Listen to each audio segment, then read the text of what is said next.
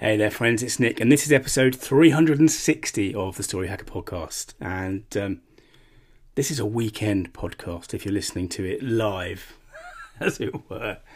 So I just want to share this really simple idea, not a new idea at all. In fact, the book I read it in was a book about Zen Buddhism, and in one of the old stories, a student comes to a teacher, a Buddhist sort of master, and says, "No, do you know what? I've got that wrong." The master asks his students, "What is life?" And the students give various incorrect answers to do with the amount of time, maybe 60, 70, 80 years, or what have you. And the master says, "No. The life is one breath long."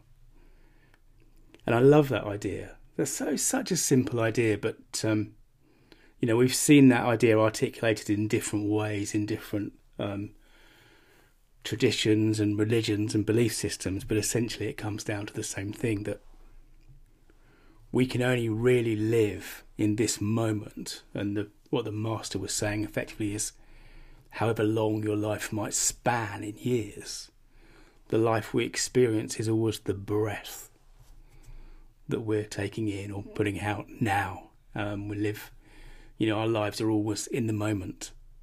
The past is gone, the future hasn't arrived. And that idea's felt particularly relevant in the past 3 weeks while I've been doing this terrible running. When I've been extremely aware of my breath, extremely, excruciatingly aware of my breath and the lack of it. But still, I think it's a lovely idea, and it's really helpful. It's really helpful if things are getting on top of you, or you're spending an awful lot of time worrying about the past or concerned for the future. This central thing I've been doing this year, this meditation, which is all really, the kind of meditation I've been doing is very much predicated on focusing on the breath. And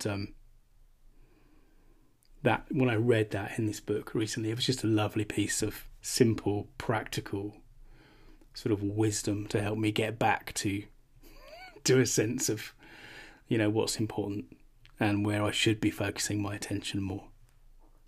Anyway, I hope your breathing goes well today. Thanks for listening. And remember, your story means business. Hey, this is Nick. Thanks again for listening. To dig deeper, search for story.business.